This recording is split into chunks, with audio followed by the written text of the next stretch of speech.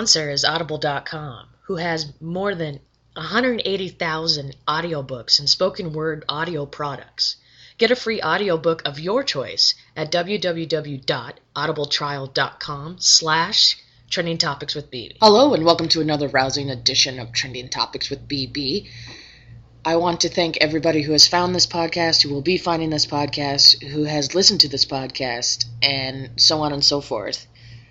My name is Brooke Brown, your humble host, hence the BB, and I want to get the housekeeping stuff out of the way really quick. If you have not, please log on to bbmediaindustries.com/trending topics with BB. You will get every link to every platform that this podcast is currently broadcasted on, syndicated on, whatever you want to call it, for your devices.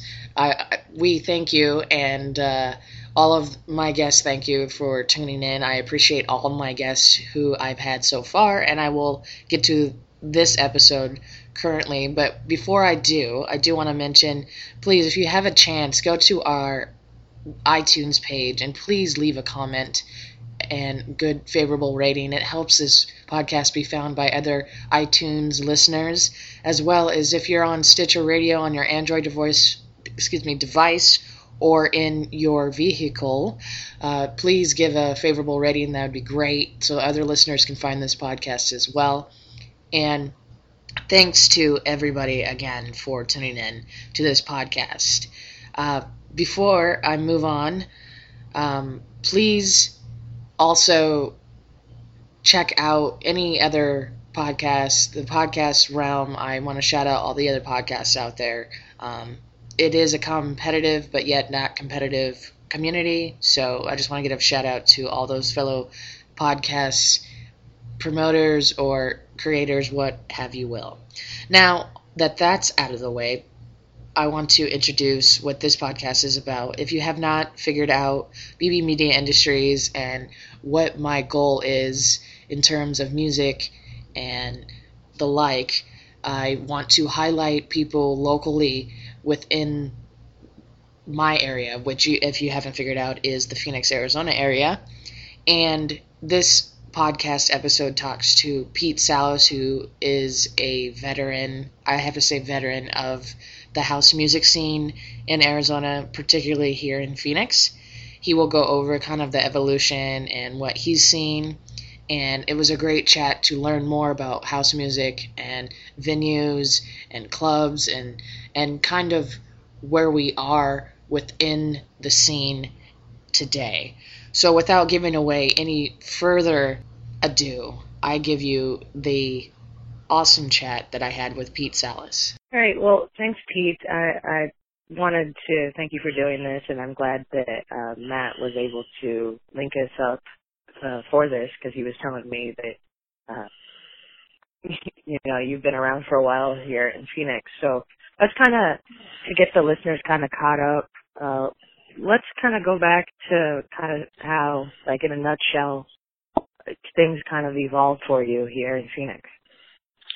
Well, first of all, I was born and raised here in Phoenix, so I'm one of the few that is not really a transplant. I've always been here. Sometime around early high school, I kind of got into breakdancing. I personally could not dance, but I wanted to be part of that scene, if you will. And at the time, I loved music, so it kind of came naturally that I became a DJ for a couple breakdance crews, if you will. That kind of led me to meet a friend of mine in college, and we formed a DJing group, if you will, with my partner Eddie Amador at the time, who's gone on to produce many, many hits. But we formed a little group, and we started DJing car shows, concerts, quinceañeras, weddings, backyard parties, you name it. We were mobile, and we ended up doing some battles, which we ended up winning in 1989. I guess it was sort of like the battle for state supremacy against other state-bred DJs, if you will. Sometime around 90, 91, we kind of got bit by house music. and we never looked back. I think we left kind of the hip-hop breakdance stuff and went into the house scene. Eddie was doing raves and things like that, early techno days. And eventually it led to us getting a warehouse. And between 92, 97, we ran an underground club, if you will, for 3 years. It opened up at midnight and went till the wee hours of the morning, maybe till 6, 7 in the morning. We played house music all night, and it was kind of like around the inception of house music in Phoenix, if you will. It actually was started a little bit before, but I think we kind of took it to another level. After that ended, Eddie left to LA to pretty much pursue a producing career, and I stayed here and, formed other parties that that dealt with house music, brought out international DJs, spun at other clubs. And down the road, it eventually led me to owning my own 2 clubs, where one night is called Solstice, and for the last 9 years, we've been spinning house music on a Saturday night. So that's kind of a nutshell. So for 31 years, I've been DJing. Pretty much 28 of those years are house music. Right. And did you get a chance, like the scene, was it more underground when you began? Excuse me. Or Well, it was almost non-existent. It wasn't like I can put a flyer out and said, "Hey, house music tonight." It was still very new to a lot of people. It was more so that it was an underground illegal party, which is what sort of drove people to the event as opposed to the actual music. But, with the ambiance and the warehouse and the bumping sounds and the nice laser shows or whatever, the music that was associated with a great time was house music, and it kind of started taking a hold. It started separating itself from techno, I guess. And we started using the term house music a lot more, which was for a while a bad word, but yeah, it was definitely more underground because it was very new and not heard of very much, Eventually, it kind of got a little bit more mainstream, but it still can have an underground feel, and every now and then we still throw our underground parties, Right. And what do you, just because of the nuance of it, or was it just because hip-hop was still kind of reigning supreme at the time? Yeah, and that's what it was, really. And Phoenix is kind of weird, to be honest. It's come a long way. The only place that you could find house music in Phoenix were gay nightclubs. And traditionally with the hip-hop community, that didn't go over very well. So anyone who listened to house music was either termed gay or, a derogatory term, if you will. Most people who love the music understand that, house music has no boundaries. Black, white, Hispanic, gay, straight, lesbian, doesn't matter. That's the scene in which it evolved from, on a national level. But Phoenix kind of was late to that party. And so the only places you could get it were gay nightclubs. So a lot of my early nightclub gigs were in gay venues, which, were fine with me. I got to play what I love and got to play it for people that loved what I played. But outside of the house community, it wasn't looked upon as, a very favorable type of music because, it just had a connotation that way. I think that's now been blown out of the water, and people have opened their eyes, and as more people moved in from other cities and other countries to Phoenix to add into the scene, it kind of also helped evolve it, if you will, and kind of pushed out the narrow-minded people. Right. I'm just curious. I had the pleasure of interviewing Marcus Schultz recently for this podcast, and he talked about the gay club scene in terms of the Works. Were you part of that as well? The old club here called the Works, or? I do remember the Works very well, and in fact, Stephen Rogers, who was the owner of the Works, built the DJ booth for my partner Eddie. Eddie was the first main DJ in that club. I DJ'd the Works many times myself, but at that time we were also getting ready to open up our own underground club, Chupa. That was the name of our place. So Chupa and the Works sort of kind of congruent, kind of grew congruently, if you will. They were sort of parallel of each other. And when Marcus took over, Eddie dedicated himself to just Chupa, and that's how we spent our weekends was, going from midnight till 7, 8 in the morning, in a warehouse. Marcus took over for Ed, I believe, and, the Works kind of became more of in my opinion, it became more of a big club. Eventually mainstream people started going to it, and I hear it kind of killed the vibe eventually, but its early days of Works were phenomenal and, second to none, at least for Phoenix. But it was my belief that was when Eddie Amador was spinning at that point. So. And the evolution of music in terms of house, you said you've been doing this for many years. So why, I love house as well. I love the scene. But why do you think people gravitate towards house? Good question. Typically house music is uplifting and positive.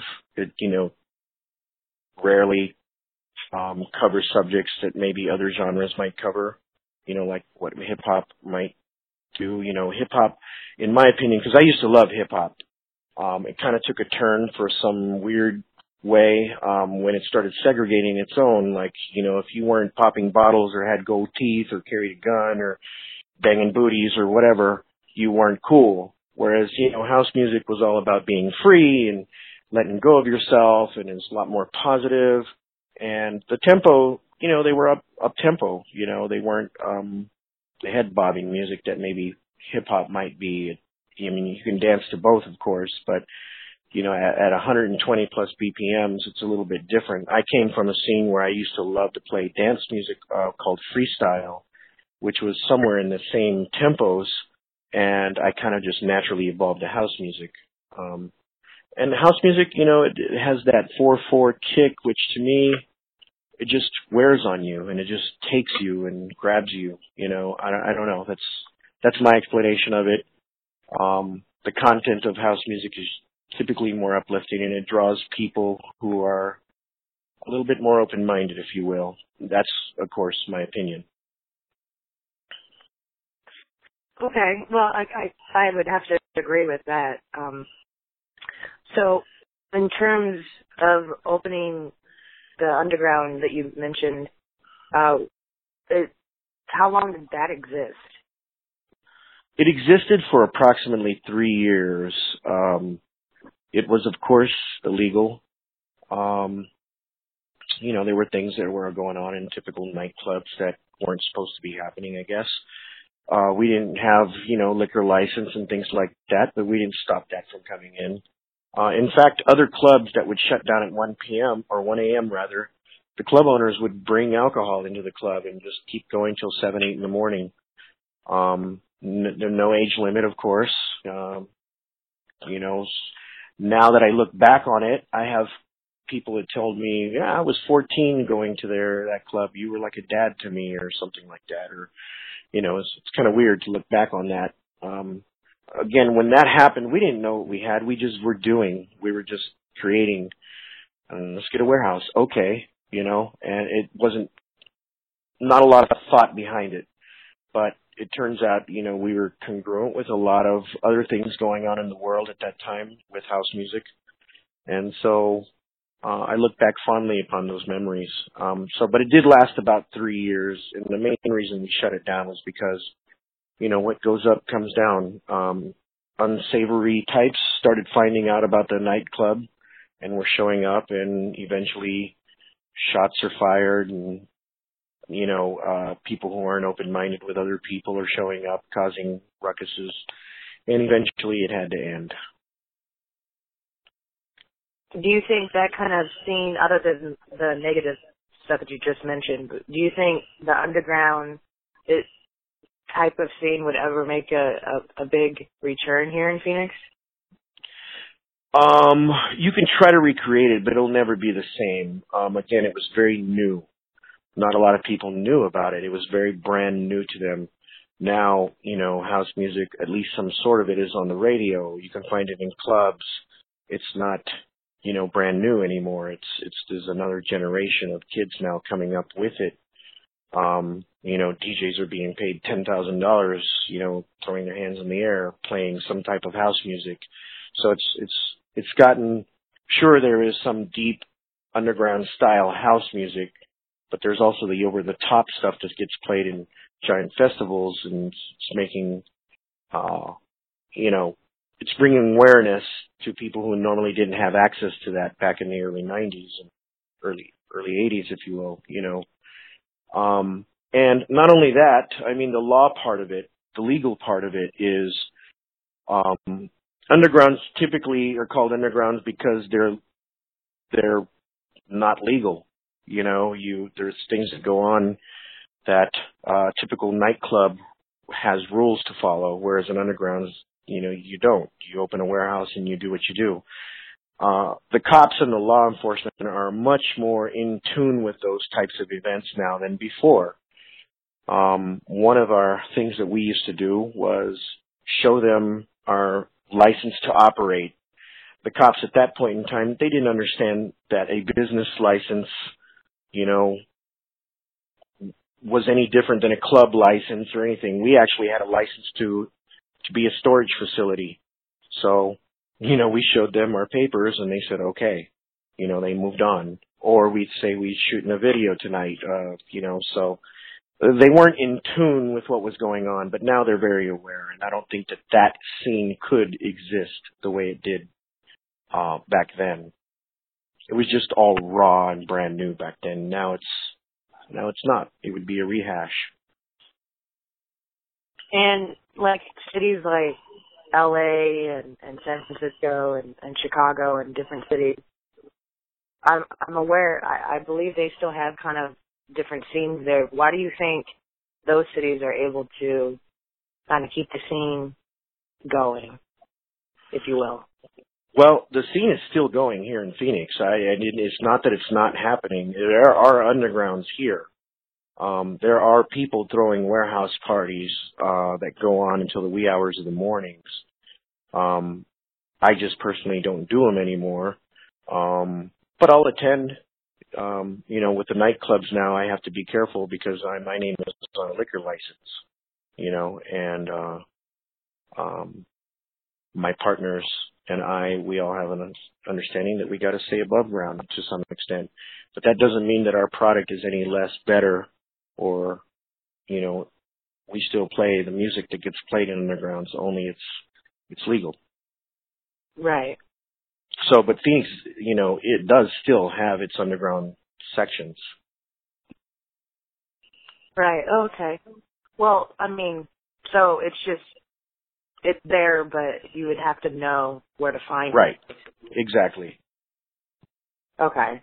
Yeah, because, a lot of times, I feel like there's people here that have recently been wondering if there is a scene here in Phoenix, like people that are new to the area. So. Yeah. Yeah, I mean, an underground is not going to be plastered all over Facebook, you kind of have to do your thing and find out about it, and find someone that knows about it, or do your own search on where house music is and then find the path, if you will. Right. So let's go to kind of what you're doing now and the clubs you do now. I know you had events this weekend, and obviously you've been doing this for years. So what prompted you guys, other than the evolution that you already mentioned of your love for the music kind of to keep this going and to have your own clubs and all of that? Yeah. Well, I mean, my partner, Sean Badger, and I, we were, there was a club called Burn, and it was a gay club, and we had a night there on a Sunday night. We saw some construction going on next door at a venue called Bar Smith, and Sean approached the owner to see if we could start a Saturday night there on the rooftop, because they have an open rooftop. That Saturday, we started our little weekly house music event, and it's been going for 9 years straight, every Saturday in the same venue. In that process of being at the right place and the right time and producing numbers that went beyond what the club owner would expect, he offered us the club. He gave us a number, and we decided to claw our way and scratch our way and find that number, and we ended up buying the club. And so now all of a sudden we were club owners. Only difference is that we have been on the other side of that table before. We've worked as promoters and DJs in the club scene for many years, and here we are. We found ourselves as owners now. So we started building other nights, but we kept our house night intact. And over the course of the last 5-6 years that we have been owners, we have kept Solstice, which is our house music night, as the main staple of Bar Smith, which is the venue that we ended up buying. That process also led us to get that very same club that we started with, the gay club, eventually became a hip-hop club. Eventually we bought that club. So that club is now called Monarch Theater. And we throw EDM events, we throw big house music events, we throw, Latin music events in there, art shows, many different things go on in that venue. Bar Smith, continually, Saturday is house music, downstairs is hip-hop. On Fridays, upstairs is a different style of house music. Main room is hip-hop, and so we've kept our true roots to hip-hop and house music mostly through this venture of being club owners. But so we've had Monarch Theater now for about 4 years, Bar Smith about 6 or 7 years, but we've been at Bar Smith for 9 years. Awesome. And so you mentioned that you do multiple genres in that club. Would you ever consider like trance music or starting other events there, or do you have like a formula? I personally, we're always open to different things. If you prove that you can bring the numbers, that's the thing now. We have to make a certain price point in order to pay the bills. If I can't pretend that I could fill every night of the week with house music, I'm a promoter also, but I am good for one event. I can't promote 5 or 6 events. That would water my pool down. So I have to count on other promoters coming in and bringing in a crowd. If for instance, a trance promoter came to me and said, "Hey, I would love to have a night. This is what I can bring you. These are the sales that I can do for you." I'll listen to them, and then we give it a try. And if it works, it works. If it doesn't, we move on. But we have had trance DJs come through Monarch Theater. Marcus Schultz actually spun there not too long ago. I consider Marcus kind of a trance DJ. But we do many different type of events going through there. But as a weekly, hip hop, Latin music, house music, we even have a reggae night, have all proven to have some type of weekly draw that could maintain a venue on a weekly basis. Right. I mean, it makes sense. I was just curious. You didn't really. I like trance, so I was just curious to see. Yeah.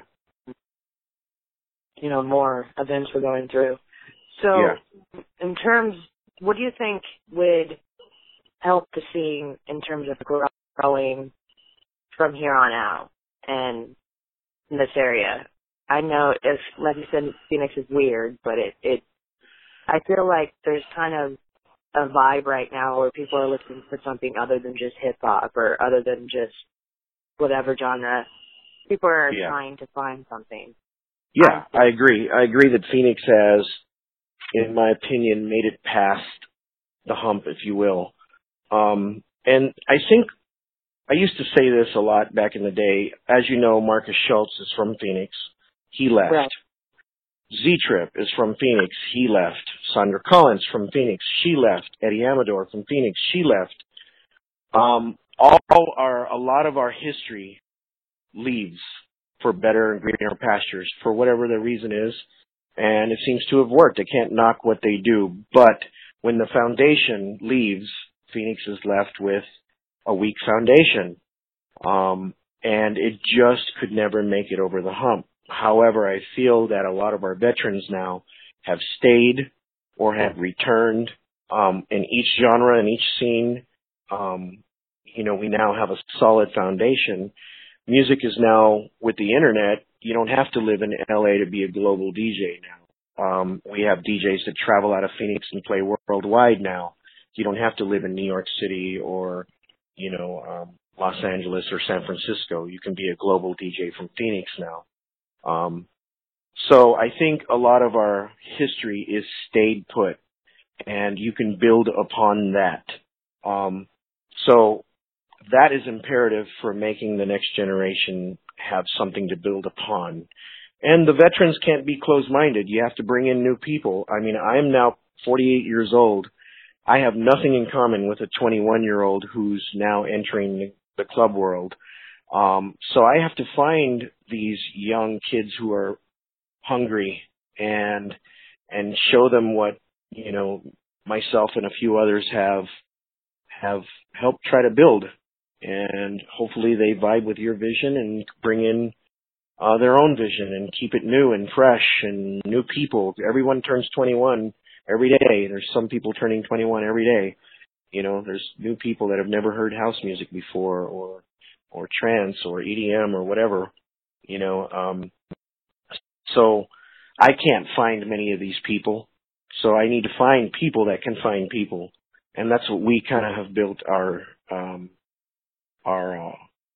scene upon. Our night, for instance, Solstice, we bring in younger promoters to help us bring new people in, so you got to keep the youth involved and expose it to them early, so. Right. So in terms of that, do you think that it also has to deal with, well, I asked this question actually when I spoke to Marcus. Do you think that there's like a divide right now in terms of classifying music? What I mean by that is that like an elitism, if you're a house fan, that you don't like the term EDM or everybody's classifying the type of music they like into the more subgenres. Is that because it's not too mainstream and there are artists out there that are not putting in the work and still getting the notoriety for it, or? Right. Well, I mean, I can only speak for myself. I'm a house DJ. If I don't get to spin house, my career is over. I'm done. I feel like I'm a painter and I paint house music. If someone tells me to paint another type of genre, then I don't want to be told what to paint. Now I'm creating someone else's work. It's not for me, but that's just me. I know that there are house DJs who also spin hip hop or also spin future bass or drum and bass, and that's on them. That's good for them. For me, I spin house music. I'm a one-trick pony, and that's kind of where I'm going to end my career in, I guess. But yeah, people like to classify things. It's easier to talk about. I don't know. But there are nights that have open formats. There are nights that do things like future bass, which consist of moombahton and dubstep and house, and that's fine and dandy. That's great. You know, if you can do a night that way, I'm not gonna, you know, talk crap about it. I like all kinds of music. I only spin one music, but I like all kinds of music. I enjoy myself when I go to other nights. But as far as what I can promote, I only promote house music, because it's what I know and it's what I feel in my heart. And if I venture from that, then it's not being true to what I feel.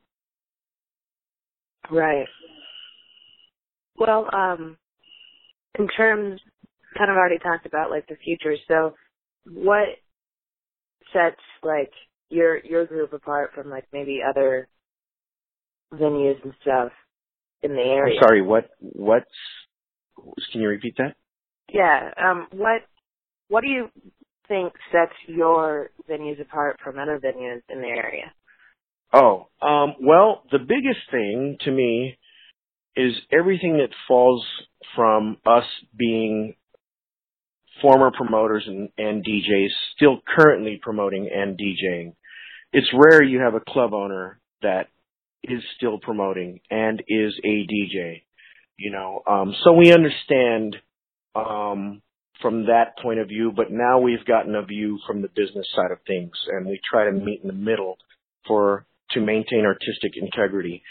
You know, my partner and I, Sean, because we were brought up in many of the gay clubs and many of the alternative venues and weren't shown the light of day to a lot of the more mainstream, bigger clubs, we want to keep that avenue open for people. So I will commonly say we never discriminate against anyone except assholes. I feel that people that come to my club will get experience, you know, a vibe, because you will get a big variety of the type of people that show up.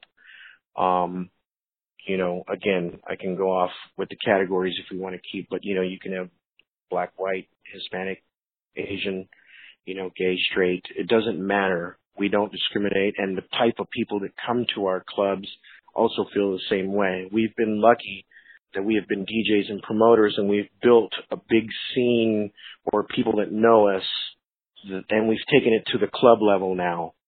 So I think that we offer that no other club can offer the way we can. Awesome. Great. Well, again, I want to thank you for joining me on my podcast and talking about the scene, because I'm an Arizona native, but not really. I grew up in northern Arizona, so I kind of want to I'm into the music. I've been into music since I was a little kid, but I kind of haven't really heard much about the growing of the scene in general, so I kind of wanted to talk to the veteran and understand a little bit more. So in terms of ways for listeners who are interested in this and well, how can they get a hold of you? For me, you can find me on Facebook. I'm very transparent. My DJ name is my real name, Pete Salaz, S-A-L-A-Z. You can find me on Facebook, SoundCloud. From there, you can find links to my clubs or mixes or other DJs or other clubs. You know, I kind of made a network, and who I am is, you know, my personal life and my work life and my DJ life, they all kind of interact. I don't keep them separate, you know, so when you hit my Facebook page or my Instagram page, whatever, you're going to see, you know, obviously some personal life stuff, but you're also going to see clubs and, you know, surrounding around house music and the venues that I own. So, and from there you can link up to other things. So I would say that it's probably a good start if you don't know where to start at. Awesome. Well, thanks again, and I appreciate you doing this on this holiday, and I will definitely check out your clubs and kind of spread the word to fellow fans out that I'm meeting and that I talk to. Thank you. I appreciate being considered for this interview. I hope I entertained a bit and dropped some knowledge a little bit, and please reach out when you do want to come to the clubs. I'll make sure and roll out the red carpet. Okay, thank you. Have a great one, and I'll talk to you very soon. Thank you much. Bye-bye. Bye.